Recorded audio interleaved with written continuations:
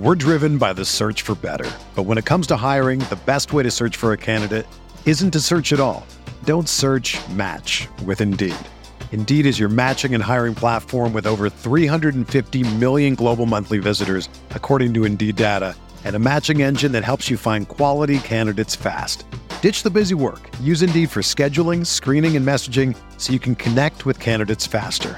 Leveraging over 140 million qualifications and preferences every day, Indeed's matching engine is constantly learning from your preferences, so the more you use Indeed, the better it gets.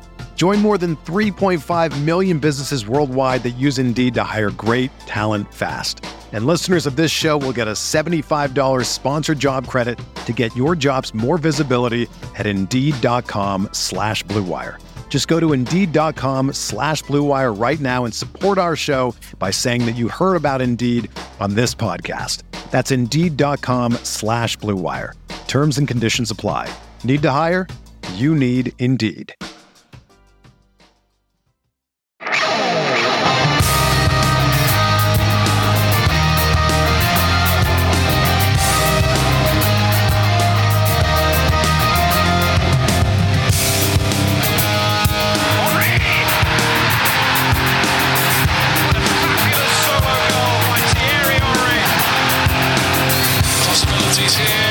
Saka with a wonderful finish, really.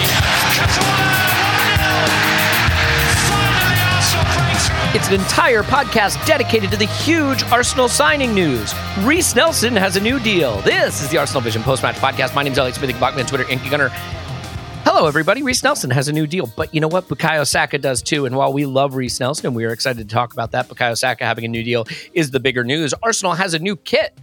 And I have to say, Arsenal are pretty smart, it turns out, because they knew they couldn't do a black away kit again. I don't think we're keeping that kit, unfortunately. It is one that I think people will lovingly remember for years to come.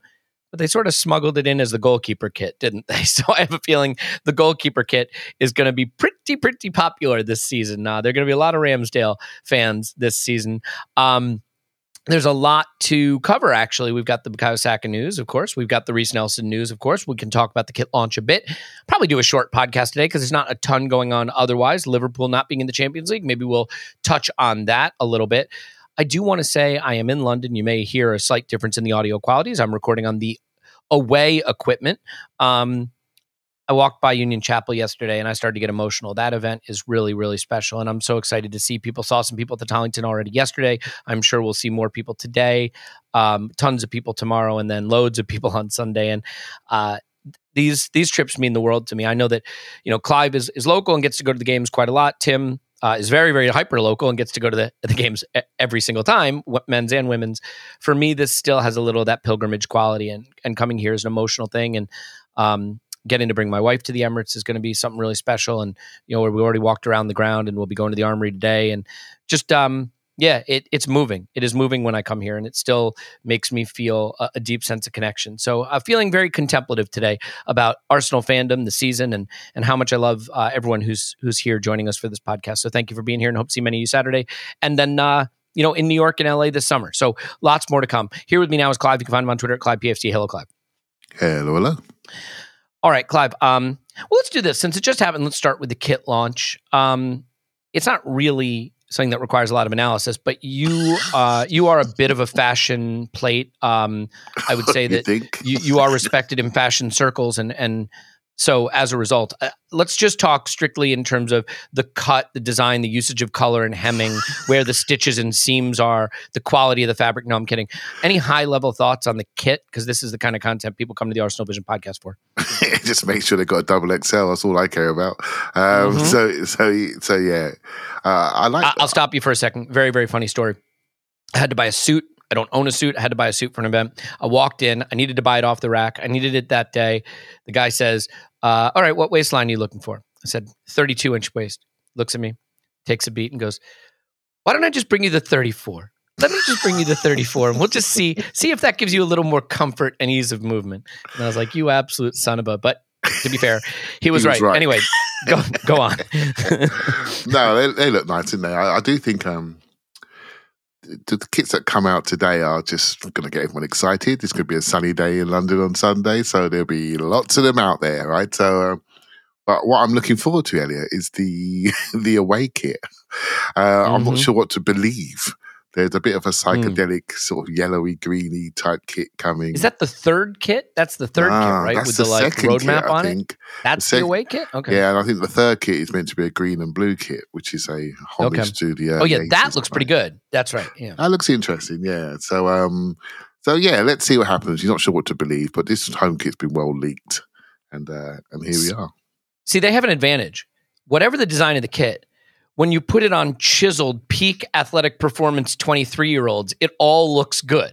You know what I mean? So like that little roadmap on the second kit, it's going to look great on Bukayo Saka. When you put it on me, it's going to look like it's got extra miles on that road, if you know what I mean. Put it on me like you're traveling around the Himalayas. Yeah. Exactly. That's going to be the mountain pass. So yeah, I don't know. The kit launch does have an exciting quality to it because it is like turning a page in a way, right? We'll be playing in it on Sunday. It's the end of the season. It's turning the page to the next season. It gets you thinking about the future. And I think it's smart in a way because I think everybody is ready to turn the page. There are bits and pieces of the season that are still to be played for that have something on the line. They're all at the bottom of the table. So I'll ask you just out of curiosity, do you have any thoughts or interest in the Everton, Leeds, and Leicester battle going on down at the bottom? Yeah, I've got a preference for a personal preference for Leeds and Leicester to go, really. And I'd like Everton to stay, even though it's the second year in a row they've been down there in the last game, more or less. I'd like them to stay. And I'm really pleased Forest stayed up. I know it was at our cost, but what they've done keeping the manager on board is a decent manager. Steve Cooper has come through the England pathway and he knows a lot of young players. He invested in Morgan Gibbs-White, who was one of his players, and people laughed at him, and Gibbs-White's looking pretty sharp now. So I quite like Steve Cooper, and I hope he does well. And there are teams like Crystal Palace looking at him, so interesting to see what he does. Hope he stays because they've stayed loyal to him, just about, shall we say. But as for Leeds, they've let themselves down really with their management choices, etc. It hasn't worked out for them.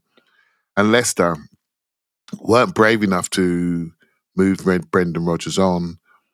They didn't want to do it. There's been some, obviously, with the ownership changes. Obviously, the main owner passed away, unfortunately, and there maybe hasn't been the same level of interest in investment ongoing. And they found themselves in a situation where they've not been able to renew their squad. And wow, it just goes to show you 3-4 years ago, mate, we couldn't stop talking about Leicester, could we? And now, 3-4 years of bad decisions, and look where you can find yourself. They have got, Elliot, and people can look it up, look at the Leicester training ground. It potentially is the best one in the whole Premier League. Wow. And to think that's going to be in the Championship is just, it could be in the Championship, it may not, is shocking, really. And hey, 2-3 windows, you can change your future of your club. 2-3 bad windows, you're in trouble. And that shows you the competitiveness of the league. You've got to get things right.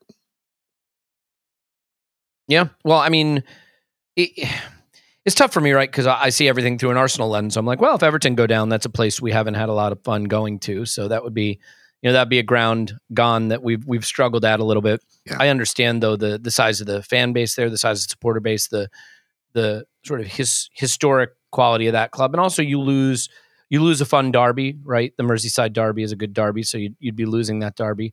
Yeah. I think it's interesting because in Leeds and Leicester, you have two of the opposite stories. Leeds too quick to move on from a manager who was going through a difficult run of fixtures and may have been able to right the ship when the easier fixtures came around.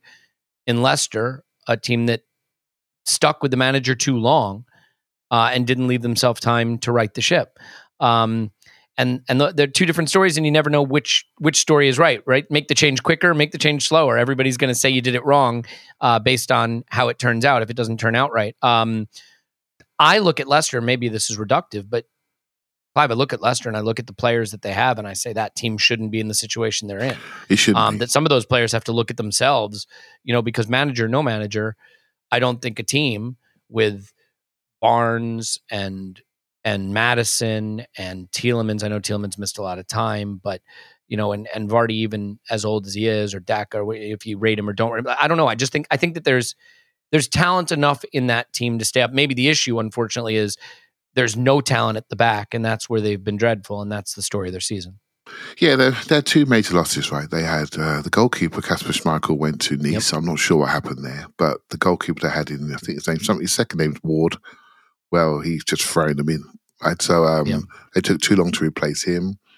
Johnny Evans, their main sort of elder statesman centre-back, has only just come back from injury after long-term being out. A guy called Kagala Sunyungchu, I'm sure I got that name wrong, he's going to Atletico Madrid in the last year of his contract. He was a good player. I wanted us to buy him a few years ago. And he's gone off the boil. The other centre-back they brought in, Pays, his name is. Well, he's Wout Face or whatever. He is dreadful. He makes Mustafi look stable. You know what I mean? And literally, he's like stepping on hand grenades everywhere. And so you've got no stability to back end of your pitch, And so, my views, Elliot, they're quite consistent. If you're not stable, I don't care who you are. Your forwards can't play. They're under pressure to score always from behind. You can't control the stories of games. Harvey Barnes had injuries in and out. He's dropped off a little bit. And what tends to happen when players can see this going the wrong way, they sometimes, if they're allowed to, start to internalize and start thinking about their careers, their next move, making sure they're healthy. And I think that's what's happened at Leicester from a distance. So it's a real shame, actually. I don't wish it on them. But maybe a little reset is needed, and I'm interested to see what they do next. Yeah. At the other end of the table, you've got Liverpool now officially confirmed not in the Champions League after United pounded on Chelsea, who will finish the season either in 11th or 12th with a negative goal difference. They have been dreadful, and I have really enjoyed it. It couldn't happen to a lovelier club, but the bigger news is Liverpool falling out of the Champions League. And while I would have I would have adored the story of Ten Hag not being able to keep United in the Champions League after clearly being title contenders this season somehow, according to Gary Neville. Liverpool falling out of the Champions League may ultimately be the better news for us. Again, just to view everything through an Arsenal lens, as we do here at the Arsenal Vision podcast. Because Manchester United are going to spend, and Manchester United have that draw. I think even without Champions League, they just have the resources to attract talent without Champions League. Liverpool, first of all, we know that FSG is not going to just spend and spend and spend. There's going to be some rational relationship between their turnover and their spending. And they now no longer have the draw of Champions League. So, that there may be some players that eye up an exit finally, and there may be some players that had their eye on that they don't secure. Now, having said that, the one thing that has really changed in the Premier League is this is no longer the era of, well, Liverpool doesn't have Champions League, I guess I'll go to Juventus, or I guess I'll go to Inter Milan, or I guess I'll go to Barca, because what Liverpool can do that those clubs can't is pay 2x the wages, right? The Premier League wages are just going to be a decider. But do you see Liverpool being in a precarious position now in terms of they probably waited a season or two too long to start their rebuild, and now they have to do it without Champions League? Yeah, I think Liverpool have been, I said this before, I think they've been hit, they were hit by COVID. They were very good at renewing early. And the period when they would normally have renewed, no one was really moving around. And so they held on to those. There were no buyers, yeah. Yeah, there were no buyers. Obviously, the world was isolated, etc. So they held on to those players. They had their bumper quadruple year with a team average age 28, 29. And it didn't quite work out to what they had hoped. And then the year after, it's been a challenge for them. They took too long to get going. They ended up caught between two stools, really. They had an older midfield and a very young midfield. The young midfield couldn't do what the older midfield did. A bit like the gap between their best players and their developing players was just too great. And so how they sort of assimilate those players into the team was nice to see 18-year-old centre midfielders, but if you're dropping points, you're dropping points, right? And we all know about this with the young defenders in the past that cost us points, But you have to go through that at times. Liverpool have gone through that. So developed a couple of players in Curtis Jones, and I'm butchering names today, by Sacic or something like that. His name is. He's 18, 19, looks like a nice player. But the other players haven't quite developed on, in my opinion. Harvey Elliott, for example, haven't quite pushed on to what they thought he would do. But he's still very, very young, so there's no drama there. But what's really been a challenge is their elder midfielders. They really hit a wall. Young players will come at the right time, right? But Fabinho really dropped away for me. Henderson really was very patchy with injury and form. And Thiago, same again, injury and form. We all know on their day, these players are top, but that day was not as frequent as it used to be. So the front end went for a change, and the back door, what's happened to Liverpool fullback areas that people have looked at it and really started to pick on the right back in particular. So they flipped their system around, similar to what Arsenal do, moved Trent inside and found some form. But it's too late. And I think back to the week when they played us, and I really didn't like how they targeted us. Do you remember that weekend when they played Chelsea in the midweek on the Tuesday and they rested half the team? And they drew the Chelsea game. And then they had everyone fresh to give Arsenal a kick in live on TV. Okay, we should. I wish we'd have beaten them. But they drew that game. So from 2 games, right, well, they get just 2 points. And those 4 points that they didn't really target appropriately has really cost them. You know, it's really cost them. So as far as I'm concerned, I have no sympathy because I'm done with them targeting Arsenal. I'm done with them. So I'm glad they're out because their manager's smarter than Ten Hag. Manchester United are really attracting people through the sides of their wage bill. They're able to do that because of their massive revenues. You can look at their wage bill. Some of the numbers in that squad are just obscene. And that's why they're getting people in. I still don't trust their recruitment strategy. Ten Hag is still playing from the Dutch league, and that will get you so far, but I don't think it's going to get you to the top of the house. Let's see what they do next. Will they go big England? Will they go Kane and Mount? You know, will they go that way and see if they can go that direction?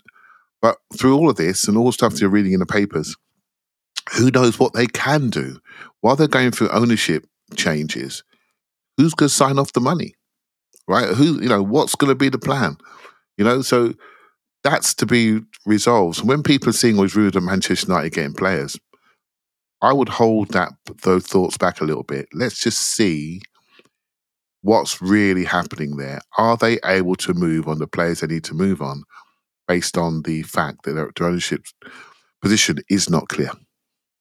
Yeah, well said. Well, we don't need to do too much on Liverpool for obvious reasons, but there's a lot of news and a lot of things that we should cover that are Arsenal related. There's some really good comments from Mikel Arteta that I want to get to, but I do want to talk about the signing news. Oh, speaking of news, by the way, I do just want to shout out the Arsenal Foundation and the Coaching for Life program and the Zattery Camp, because not only did you as a community raise £432,000, which is absolutely, oh my goodness, saying it's amazing doesn't doesn't go far enough. It's life-changing, literally life-changing.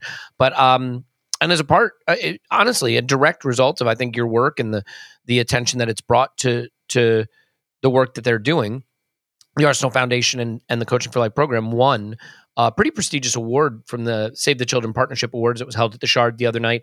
They were up against companies like GSK and Unilever and Prudence Foundation, Prudential. These are huge companies that spend millions and millions and millions and millions on their philanthropic purpose, and the Arsenal Foundation won the award.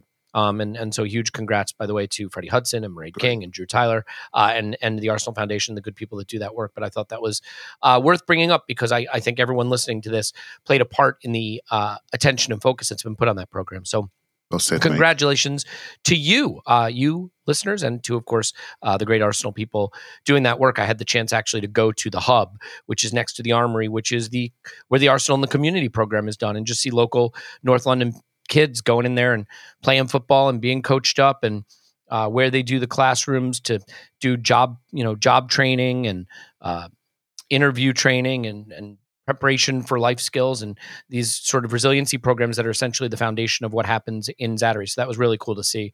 And our club is a beautiful place that does a lot of beautiful things that fly under the radar, and they don't do them for attention. They do them to make an impact, and we should feel very proud of that. So thought I'd just reference that while we're covering Arsenal news. But the big news, of course, is that Bukayo Saka has signed Clive, let's dive right into the most important thing, panicking that it's only a 4-year deal. I'm kidding. I'm sort of not kidding. I think there's a few angles to this. The obvious angle that I think is sort of beneath the level of analysis we need to do at the Arsenal Vision podcast is, it's great news, hooray. Like, of course it's great news, hooray. He's an amazing player. I think the two more interesting angles, though, are the wage. I think there's some people that felt he'll give us a discount because he's an Arsenal boy. Like, that never should happen, and it didn't happen. If you want your most important players to stay, you should compensate them appropriately so they'll be happy to stay. And the 4-year duration of the contract is an angle. I mean, that means in about 2 seasons, we really do need to be negotiating on another deal. I think it is the right move for an agent with a player of that talent level at that age to say, let's do 4 and see where we are at that time. And if Arsenal's project is going the way we expect it to go, there should be absolutely no issue whatsoever with getting the next one done. It's incumbent upon the club to make sure that it stays the employer of choice over that period of time. But so what are some of your reactions to the news that he's staying, which is brilliant, the wage, if you want to cover it, the duration of the contract? What are the thoughts percolating in your mind around the announcement? Yeah, so when you start talking numbers, Elliot, and I've read some websites which highlight the structure of the wages, and I don't know how true they are, right? So, but I think it's, let's give you what I've read, right? And so that's all I can do. Mm-hmm. His wages are approximately about 195. He took on a £5 million bonus, right? And I'm sure that's signing on fee, which makes perfect sense. And what that does, it keeps him within the structure nicely.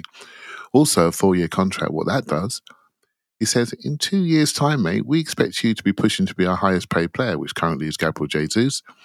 And that number is north of 250, right? So he'll be back at the table in a couple of years' time if his progression goes as it's chosen to go. And I'm sure there are bonuses linked, etc. Champions League, winning the league, all the normal stuff that players get.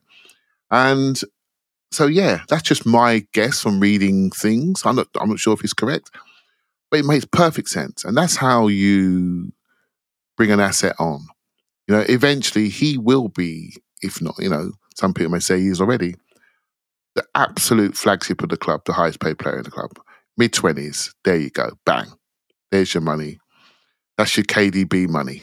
And that's what's coming next, right? And so this is the first stage for that. And so if you have a 4-year contract, what that's saying is we're coming back. We're going back to the table. We're happy to come back to the table. So that's the way I want to view it. If you're a warrior like you, you're thinking, oh my goodness, it's just 2 more years and we're back here again. What if we don't finish the Champions League? He's going to go to Real Madrid. In the end, just got to take it almost year by year, week by week. The most important thing is the progression of the team, right? So none of us felt it was going to go now because we're going in the right direction. If we're going in the wrong direction, if we're doing a Chelsea, did you watch them last night? Oh my goodness. If we're doing a Chelsea, then we'd all be worried, wouldn't we? That's when loyalty is pushed beyond normal human boundaries. So keep the direction going the right way, and then these decisions will go our way. Yeah, I obviously, because no one can be happy for more than 5 minutes, the attention now turns to the likes of William Saliba, the really, really big contract that's out there remaining, I think that has to be nailed down. Yeah. But when you've proven you can get Martinelli done, and you've proven you can get Bukayo Saka done, and you're linked with the right kind of players in the summer, I think Odegaard is in talks to get a new contract. They're staying on top of this, getting players paid appropriately. I just look at William Saliba and I say he seems to love Gabriel Magalhaes, seems to have a good relationship at the club now. We were all very concerned about that, and I think understandably so leading up to this season. He's got a great chant. He's playing great football. He's at a club that'll take care of him, that's in the Champions League competing for titles, and he can make great money, I have no doubt, at Arsenal. And, if I'm Saliba, I don't know that at 21, 22 as a center back, I want to be going to a Real Madrid or a PSG just yet. Right. Yep. I think that you have time. Of course, I think that he may say, any chance you get to go to Real Madrid, go, because you don't know you'll get that chance again. I don't think Real Madrid are looking at him, are they, really? No. The only one that's in the background is PSG, but we don't know what they are at the moment. Right. So from a playing perspective, what's the allure of that program too? I mean, the allure is you're going to get paid, a king's ransom, and you get to go to your home country, but you play 4 important games a season, if that, and you toil in obscurity in some ways. I mean, especially if Messi is leaving, and Neymar is leaving, and you just wonder who maybe I'm being too Premier League centric and saying who cares about PSG, because I'm sure French people who watch Ligue 1 care about PSG, but it does feel like a bit of a hollow experience to go to versus what he's got now. Yeah, I tend to agree with you, Elliot, but he's a young Frenchman, so maybe PSG is the place, but I look at him and think where we were last summer with him. Do you remember the conversation? I remember being at Union Chapel, actually, and talking about him. Yep. And saying I'm worried about him. The words I used was time kills deals. We weren't sure if he's going to come back, what's going to happen. And then he comes in and he comes through pre-season and our eyes just get wide, didn't they? Like, oh my goodness, how real is this? And then it just continues. And, we win 12 out of the first 14 games and he's just strolling through all of them. And for me, transformational to how we feel about watching our team, how secure we feel, how stable we feel. Back to that word again, how stable we feel watching the team. When you have stability, you have so much. You have so much, and he brings that stability just by his presence. And so, I look at him and think, wow, you've got a real chance at Arsenal to be a Premier League real great player, but also, who's to know what his true life ambitions are, right? But I can't think of a better place for him at the moment. I really can't. Style of play, how we really give him accountability in our style of play. We're on the ball and off the ball. He's got his deep line position where he sweeps, which suits him perfectly. Sometimes players need to make sure they pick the right team for their style. And I'm not sure if we've morphed into him or he's morphed perfect for us, but it's a perfect fit. And boy, did we miss him towards last 10 games this season. Yeah. Well, it is it is great news back to Bukayo that he's sticking around. And I think, it's weird as I think I mature. Maybe I'm not maturing. People might say I haven't seen the maturity. Fair enough. But as I think I mature, I am able to balance the wanting Arsenal to be good with wanting to love Arsenal, right? And there are some people, and I by the way, I would never criticize this or argue with this, who would say, I don't care how we win, just that we win. And if we win with 11 players I hate, I will love them. There's no hating winning. And there probably is some truth to that. But if we can do a little bit of both, then that's ideal. And the fact is I love Bukayo Saka. He feels like he is connected to the roots of the club and what the club stands for. He's been there, since he's a little kid. I want to win with him. And him staying felt so important because he's fundamental to this hashtag project. He's fundamental to how we feel about this. And by the way, Reece Nelson signing too, I can understand why the club's doing that because we don't lose him for free. Reece Nelson doing that, I think, shows the power that clubs have over their academy kids. They want to make it at the place they were at the academy. It is leverage. And to be fair, there just may not be a lot of other clubs out there that could, we can pay a backup player what Bayer Leverkusen pays maybe 3 starters or 1 starter or no starters, So I picked Bayer Leverkusen out of a hat, by the way, just a random selection there. But so Clive, these players staying, these academy players staying at the club, there is a sense of connection. We're losing a leader in Granit Xhaka. Players like Nelson and Saka staying, you keep some of that DNA, you keep some of what it means to be Arsenal and keep people focused on caring about the club so that you don't wind up with a dressing room full of mercenaries. And by the way, that doesn't mean players who weren't in the academy can't love the club. I think Gabriel Martinelli gets Arsenal and loves Arsenal. But, how important is that, keeping that through line of Arsenal DNA? I know that is such a cliche, but it's what we use at the club long-term and part of this project. Yeah, it is important, but they've got to be good enough. If Reece Nelson can't trap the ball and can't run with speed, then I'm sorry, I don't care where he's played for as a kid. He's not going to work for us because because we want to win, right? We want to push on. And if our eyes are telling us that Reece Nelson has really pushed on this year, and he's of good character and trains really hard, and he seems to be really focused on improving his physicality, improving his speed, improving his involvement, and I think he's become more confident to receive the ball. I always felt he lacked a little bit of confidence in the adults game. When you watch him in the youth football, and I have seen him live in youth football, I'm telling you, mate, he is incredible. And you get to men football, he's a little bit more deferent. So, but this year, particularly some of the games we were chasing, the last game I saw him was, I think, Southampton. He came on that pitch with a mission. He looked exceptional. And similar to Bournemouth, had it. Very similar type impact in the Bournemouth game, which he was at. He had that's the first time we really saw it. He had like a really strong performance that day. The Nottingham Forest game. What's been a challenge for Nelson has been maybe positional stability and really injury. Sometimes injuries came at a time when FA Cups were about to start or things like that. Really bad times when the rotation was needed. Then he would come out injured. Big thigh Europa League explosions, group 6 stages, weekers. Big moments where he's dropped about 9 or 10 appearances there. And so, but obviously, in the end, the club see him every single day, and his character seems to be the thing. And I think that's the big thing. Having good people in dressing room, it does mean something. It really does. But if you look at our team right now, mate, we've got the two 21-year-olds in Martinelli and Saka who stretch the team and can really challenge you with speed. And we don't really have anybody else. So Reece Nelson's going to get time. I think he needs to settle, potentially. If I was the club, I would work on 2 roles for him. I'd work on left-sided Martinelli sort of rotation option. And I'd also work, we drop into a back 5.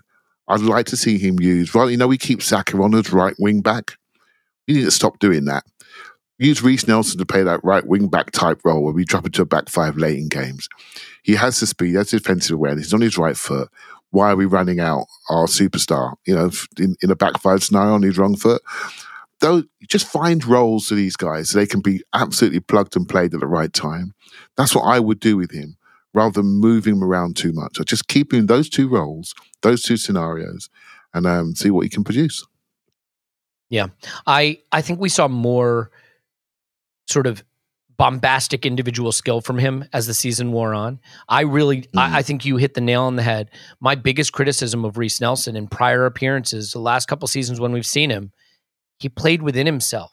He very much tried to show he can be a structure guy. Safe pass, lateral pass, 3-yard pass. Who's next to me? Receive it and give it. Receive it and give it. Keep the ball moving. Don't make a mistake. Be in position. That's all well and good. That's not good enough to keep you at Arsenal. This season, we saw him take on a man, beat a man, get in the box, cut back, shot, shift and shoot, win a game, which I'll remember it forever and love him for forever. It was a beautiful cuddle that we had after that. So, yeah, I would say that for me, seeing a little bit more of that explosive top end skill from him has been great. I don't think he's always produced the most consistent performances, and we've never seen him, play 90 for Arsenal. There's still steps he can go up. I have questions about how much he'll get to play next season. I think it's all well and good to like Reece Nelson, much like Mikel liked Eddie Nketiah. But even when it was clear we needed Eddie Nketiah at times, like a season ago, he didn't get on the pitch until he was forced onto the pitch. With Champions League next season, minutes are going to be hard to come by for the people on the fringes of the squad. So we'll see what the plan is. Yeah, well, let's wait and see what the draw looks like. Yeah. Because not every Champions League game is Real Madrid, right? So, there's an update on that because it looks like we are now going to be in pot 2 due to Juventus's points deduction. So we did get a points deduction this season that helped us, just not the one we were hoping for. We got it from Juventus. They fall out of a Champions League place. We move into pot 2, which suddenly means having Bayern and Madrid both in our group thing, that looks like it's gone. It's now going to probably be one giant and two more minnow-y type teams, to the extent that there are minnows in the Champions League at all. It is pretty funny that someone posted the Europa League participants for next season, the group stage participants, and their UEFA coefficient, and Liverpool coefficient is like 132, and the next is like 43. They're just such a fish out of water over there, but good for them. So we'll see how that goes. I want to talk Mikel Arteta comments because I thought he made some really, really interesting comments. But one really, really interesting thing is that you can take care of your body by taking AG1 from Athletic Greens. That's right. Athletic Greens, they make AG1, and it is 75 high-quality vitamins, minerals, whole food source superfoods, adaptogens, probiotics. Here's the thing. If I gave you a jar and I said this jar is filled with sugar, that's all that's in it, and it's got some vitamin C and vitamin D, would you eat it? You wouldn't eat it. You wouldn't just scoop sugar in your mouth. To be fair, I would probably scoop sugar into my mouth. I have a bit of a sweet tooth. But like, just saying you took a vitamin doesn't mean you took a vitamin. If the main ingredients of the vitamin are sugar, that's not a vitamin. And what is a vitamin even doing for you? Most of it, look, we're going to say the word pee. I just want you to know that's coming. You just pee it out.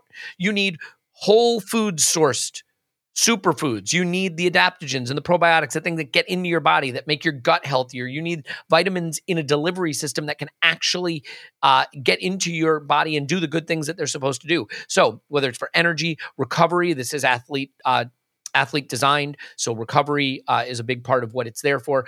I have been able to get a little bit of less coffee into my habits now, which is important. He says, trying to think of English. I would just say that this is something you should give it a try. And I think you will see the impact that it makes. And it's reasonably priced. It's highly reviewed. It's a philanthropic organization. If a comprehensive solution is what you need from your supplement routine, then Athletic Greens is giving you a free 1-year supply of vitamin D and 5 free travel packs with your first purchase. Go to athleticgreens.com/vision.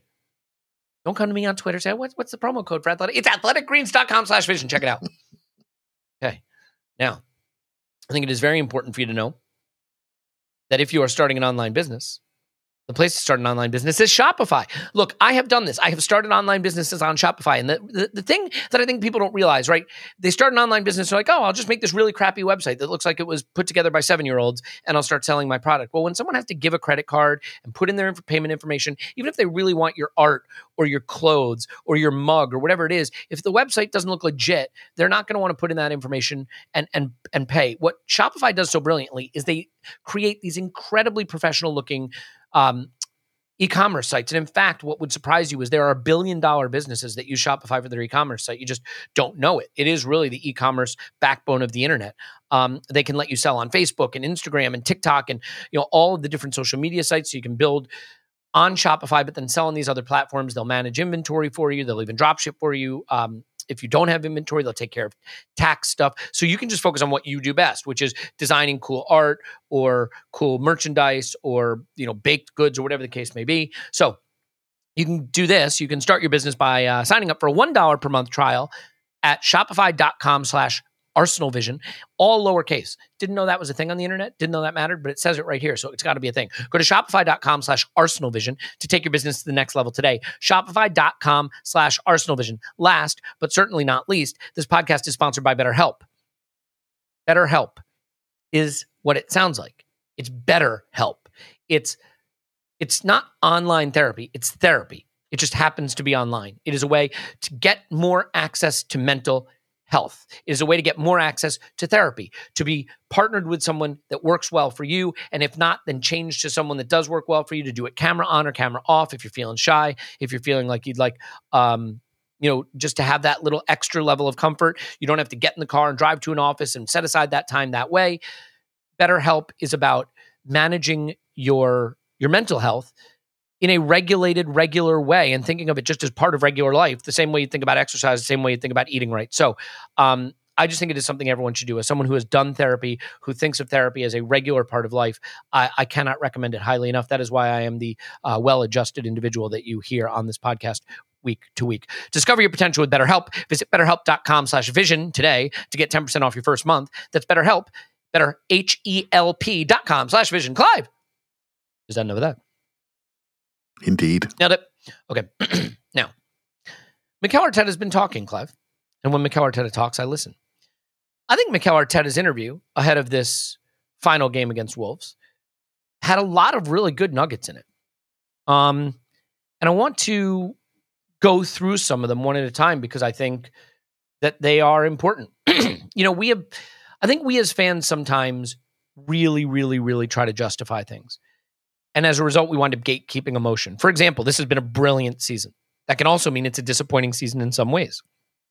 If you're on top of the league for as long as we are and you don't win it, disappointment is natural. But you can be disappointed and still feel that progress was made this season. Well, Mikel Arteta feels the same way. Says if I look at it that way, there are a lot of positives to take from the season. Probably more than was expected with the capacity, ability, and resources the team had. But as well, we spent 248 days on top of the Premier League, and at the end, we didn't have enough or show enough to win it. I'm going to throw another few quotes at you that I think are really important and show great self-awareness. But that really is the crux of it, right? everything he said in that quote, I think, sums up the season. What we did with the resources we have, with where we are in the project, is really incredible progress. But 248 days on top of the Premier League, and we didn't win it, and we didn't have enough or show enough to win it, and that is a disappointment. So I think both of those things are in complete balance, and I think he really laid it out brilliantly there. Yeah, I can't feel any differently, really. I suppose if you want to take those 248 days and then look at the previous history and then feel angry about it, then that's your one. I can't feel angry about it, because despite us trying to analyze and try to project and live on the horizon, I know I try to for certain, and make intelligent guesses, none of us had us finishing being on top of the table for 200 plus days at the start of the season in our pre-season previews. None of us had any of this happening, so when it does happen, yeah, you're entitled to get excited, you're entitled to go wherever you want to go. I feel, for me, as long as we have clarity about the next things we have to do, I think that's the most important thing. And when you go through something emotional like this, you can't forget the requirements for the next steps, because it's clear, it's obvious, because you feel it, you see it. Some of the things that went wrong are quite dramatic to us. The dispossessions, the bad passes, the dropping of leads. But, in the end, if you're really, really honest, you look at league table, and I would look at goal difference and little things like that. And Elliot, I'm sure you've got far greater metrics than me when it comes to analysing the league. But the first thing I go to when I look at league table, just look at it. Look at goals for, goals against. Just look at it. It's telling you where you need to go. There's one anomaly in that league table. It's probably Manchester United. The way they have had so many 1-0 wins, they've maximised what they've had, and Liverpool could feel a little bit sad about that. But that's up to them to sort out. But for us, we've achieved what I think is above par. But now you've opened up the window of expectations, and we're all on our toes now, aren't we? We really are, about the next things that we do. And we like this feeling. We like this feeling that's around the club. We like the feeling of supporting a team that wins more than it loses. And we like this. We don't want to throw it away. So we're watching everyone got to make the next movement to make sure we have this feeling again and continue to have it. But next time, when it gets to the expectation months, the last 10 weeks of the season, we're going to be really keenly watching how that goes for the third year next year. I think that's going to be the key worry bead, Elliot, for you in particular. Yeah. I mean, it is absolutely true that we had a phenomenal season with massive high moments, that we overachieved preseason expectations, and that we are further ahead in our progress in this project than we expected to be at this point. And also true that we put ourselves in a position where winning the league became a very reasonable expectation. It became reasonable to expect it, and we didn't do it. And so disappointment is natural. And I'm with you. I think you said it right. Feeling disappointed is not only okay, I think it'd be weird not to be disappointed at all. Like, we led the league for 248 days. If you're not disappointed, do you want to win the league? Because I really want to win the league. Anger doesn't make a lot of sense to me, because in final adjudication, when I look at what losing Saliba did to us, and some of the other things that happened, I'm not sure that ultimately we had enough in the squad. We weren't ready yet. Because let's say, you're like, well, he could have gone to Kiwior sooner. Okay, let's say he goes to Kiwior sooner and we wind up winning both the West Ham and the Southampton games. We still don't win the league, right? So what it would have taken to win the league, I think, is a leap that we couldn't make with the group we had. Now, the irony is, here's what I think is really interesting. If the Manchester City game at the Etihad hadn't been rearranged, I think we give them a better game on the original date of that game, because at the time they were not yet at this level, and we were probably at our highest level of the season or thereabouts. So had the game at the Etihad stayed in its original time, because here's the thing. So it almost seems unfathomable, because now we feel like we've really fallen away. If we beat City twice instead of the other way around, we're coasting to be champions on the final day. The reality is, if you want to be champions over City, what you need to do is simple. You don't have to win every single game. You have to win those games, or at least one of those games. You've got to beat them. If we had beaten City twice instead of the other way around, we are champions on Sunday. We're already champions, I think. We'd already have it confirmed because we'd be 12 points better off versus them, and they only have an 8-point. What is it? Are they 8 points clear of us right now, I think? So yeah, we'd be champions already, confirmed. And we think of this season as having collapsed, and yet we are 2 results against City away from being champions. And so to be champions, you have to beat the champions, and that leads me to another series of Mikel quotes that we can cover. When you are 2-0 up at Anfield and you draw the game in the 90th minute, and then you go to West Ham and you're 2-0 up after 20 minutes, enjoying complete domination and miss a penalty, you have to win that game. Then you have Southampton and you basically give them 2 goals, and you have to climb a mountain.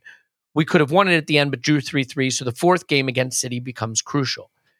To be fair, they were much better than us. They raised the level like they did against Real Madrid the other day, and when they play at that level, it's like, wow, we could not reach it.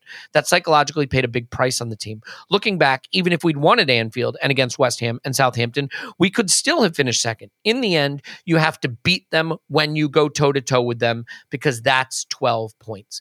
And he's absolutely right, and we couldn't go to that level. But I think he says something in here that's really interesting. When he talks about you have to win that game against West Ham, you have to win against Southampton, he says something in the end that I think is really interesting. He says, so the 4th game against City becomes crucial. And this is an angle we haven't really covered necessarily, Clive, which is going into the City game. If you remember when we were podcasting, like, post-Liverpool, we were like, well, you know what? We'll beat West Ham, we'll beat Southampton, and we'll go to City. Yeah, we'll have games in hand, but we'll go to City with a 9-point cushion, and they'll really have to win it if they want to put the pressure on us. And I do think that was the psychological edge we lacked, because instead of going into the City game 9 points clear with a couple games in hand and them feeling like, this is it, if we don't win this, we're not going to be champions, we went to City needing to win to keep our title hopes alive. And that really switched the psychology of that game, and I think made it a much tougher mountain to climb for us, Yeah, the draws felt like defeats, didn't they? And leading into the City game, and the Southampton game was a bad one, Elliot. That I was at that one. It wasn't great, mate. And that's when you realise. That's when I first saw the pressure myself directly really have an impact. You can't play the bottom team when you're top of the league and draw 3-3 at home. I don't care. You can't dress that one up, mate. You can't dress it up. And I think going to City, I felt City didn't just want to beat us. I felt they wanted to beat us up. I felt they wanted to impose themselves on us. I think they wanted to physically challenge us. There was lots of pushing fights. Jack Grealish was pushing himself around. They wanted us to feel them, to feel their presence, and not just on a playing side, but physically realise that they're at a different level. They wanted to psychologically affect us for later in the season, and it worked. We refound ourselves at Newcastle, special circumstances, and Chelsea just because they're rubbish at the moment. But the psychological impact of that City game was significant. And if I'm honest with you, I remember we did instant reaction, and I said to you, you asked me what my headline was, and I said, we are the second best team. And that's it. I just couldn't see past it. And I said to you, I want to win when we're the best. And you said, Clive, I don't mind winning whenever we win. And you were right, of course. You were right, absolutely. They want to chuck it all in. Then obviously I'll take the win, right? So, but really what I'm saying to you is I want us to win when we're the best. And we're not quite the best yet. But we're working towards it. Right? And I've accepted that. It doesn't mean that I don't want us to get better. I'm happy with my lot. But you can't look at the football and say to yourself, we're the best team. You can question how they've done it. You can go where you want to go. We're not the best team yet, but we are really working towards it. We really are, with our age profile, the management approach, the alignment within the club end to end about where we're going directionally. And look around some of these clubs that we're watching and that are not getting as much scrutiny as we're getting for being at the top so long. I mean, teams like Chelsea and Spurs, why are they not getting absolutely pilloried for what they've done? Why? And, I find it quite complex. And so we just keep going where we got to go. But one thing I will say, let's not assume that this season is just going to overlay onto next season. This season was a unique season. There was a big gap in the middle of it. And I'm still not sure about our resiliency when it really counts. Our ability to have 3 games a week, continuously, week after week after week, and produce the exhilaration that we produced this year. I can see, we'll get into some of the summer earlier, but there could be some style changes here about how we approach games. You know, the efficiency, the energy we put into games. We can't sustain the Bournemouths and the Fulhams, you know, and the Villas. That's too energy sapping. It's too emotional. I love them, by the way, but it's too emotional. Yeah. You know, the Man United, it's just too. Man United game was just like a World Cup final. You know, walk around the stadium afterwards. It's emotional. It's great, but we need to be more comfortable and have more comfortable moments. It won't be the same next season. Don't assume. We're going to have to find our way, and may have to find a slightly different way. Yeah, I would say that the thing that I will take from this season, though, is that I don't think the 248 days were a mirage. I don't think this was a case of we were outperforming, we were overperforming who we really were, and then we fell back to who we really are. I don't agree with that at all. I'm not saying you're saying that, by the way. I think there's some people that look at it that way. And first of all, if you like data, if you want to look at the XG and the XG allowed and the goals for and the goals against and the expected goal difference and the field tilt and the shots total and shot differential, anything you want to look at, during the majority of the season when we led the table, we were at a level that is essentially equates to what a title-winning team would be at. Now, interestingly, we were always metrics-wise maybe just a titch behind City, but we were at title-winning level with those metrics. Those metrics dramatically fell off post-interlull and when Saliba went down, and I think we lost Partey a little bit after the interlull, and I think, you know, maybe Bukayo Saka, and that would certainly be a conversation for the summer and going into preseason, which is managing the duration of the season maybe a little better. Yeah. You know, were minutes put into Bukayo's legs that didn't need to be? Were minutes put into other players' legs that didn't need to be? Can we build a squad where we can trust those other players, not in the last 5 minutes of a 3-0, but in the first minutes at home against a Southampton? Can we start with a rotated squad so that there's more freshness? Those are questions for next season.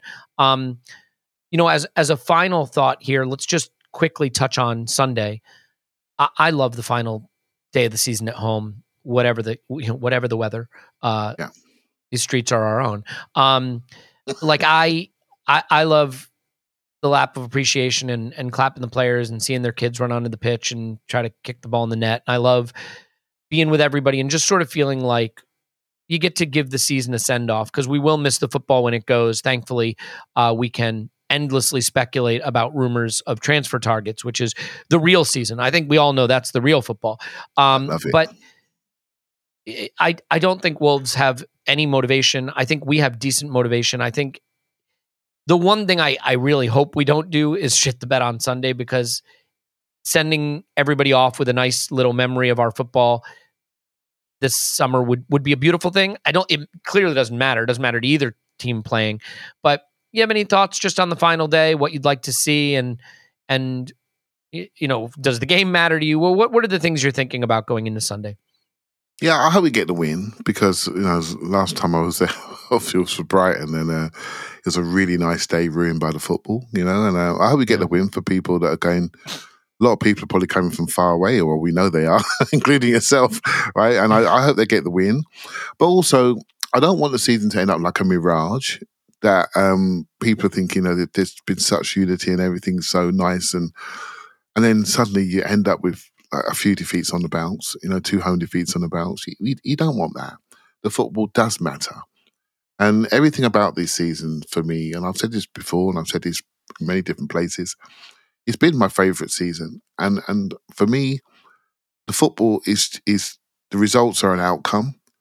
And I don't mean to sound like soft factor, Clive, but you know I'm going to say it. It's the people you share it with along the way, right? It's your football experience that makes you feel good or bad. The football itself is really important. It's a really important input in that. But if you can share the ups and downs with people like you, that people that want to support their club, and I've met so many people this season. I'm also doing a podcast with you guys.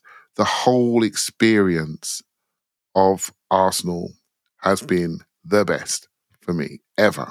in my whole life, and when the moment comes to share it with everybody, when we do win something that we really, really treasure, it can feel way bigger for me. And I was in the stadium when we won the Invincibles. I was in that stadium. I was in Copenhagen. I was there when we won in '98. I was there when we won in 2002. I've seen a fair bit, right? So, however, if we'd have won this year, it would have been the best of all. It would have been, because I think watching Arsenal, the whole experience, the internet, the globality of the club, the diverseness of the club, the whole one club mentality has been the best it's ever been. And so if you win on top of that, mate, it's going to be beautiful. Well, I think we should skip the season summaries or the summer prediction discussion right now. We're going to have a lot of that. A couple of things that we do at the end of every season, in case you haven't been here with us for previous seasons, we will revisit our preseason predictions, which is always fun. We will go through a summary of player performances. We'll do, sort of high moments, low moments, things of that nature. We'll look ahead to the summer. Over on the Patreon, what we're going to do this summer that I think will be a lot of fun is every week we'll feature a player this season and review their season, sort of an exit interview type thing for their season, how they performed, where they need to work, what their role is for next season. So we'll be doing that every week. We'll be doing scouting videos for players we're linked with, among other things. So we hope you'll join us over there. But if not, we're just happy to have you over here as ever. Going to leave it there. I want to get down to the Armory and buy the new kit, get my money into the bank of Arsenal so that they can go out and buy players this summer. I know without me buying the kit, they would have been unable to do that. So I need to make sure I contribute to our transfer kitty. And I hope to see a lot of people at the Tollington on Sunday. We'll definitely be there before and after the match, and at Union Chapel on Saturday. So, Clive, I will be seeing you tonight for a dinner. As always, I will be looking forward to it. And Clive's on Twitter, Clive PFC. Thank you very much. Thank you very much. Nice. I'll see you there on Sunday in your new kit. Yes, most definitely. And my name is Elliot Smith. You can block me on Twitter, Yankee Gunner. Thanks, everybody. I hope you enjoy the season wrapping up, and we look ahead to bigger and better things. Certainly, we are on the right trajectory as opposed to the many, many shittier clubs that are on the wrong trajectory, and we should be thankful for that. We love you, and we will talk to you after Arsenal 10, Wolves 0.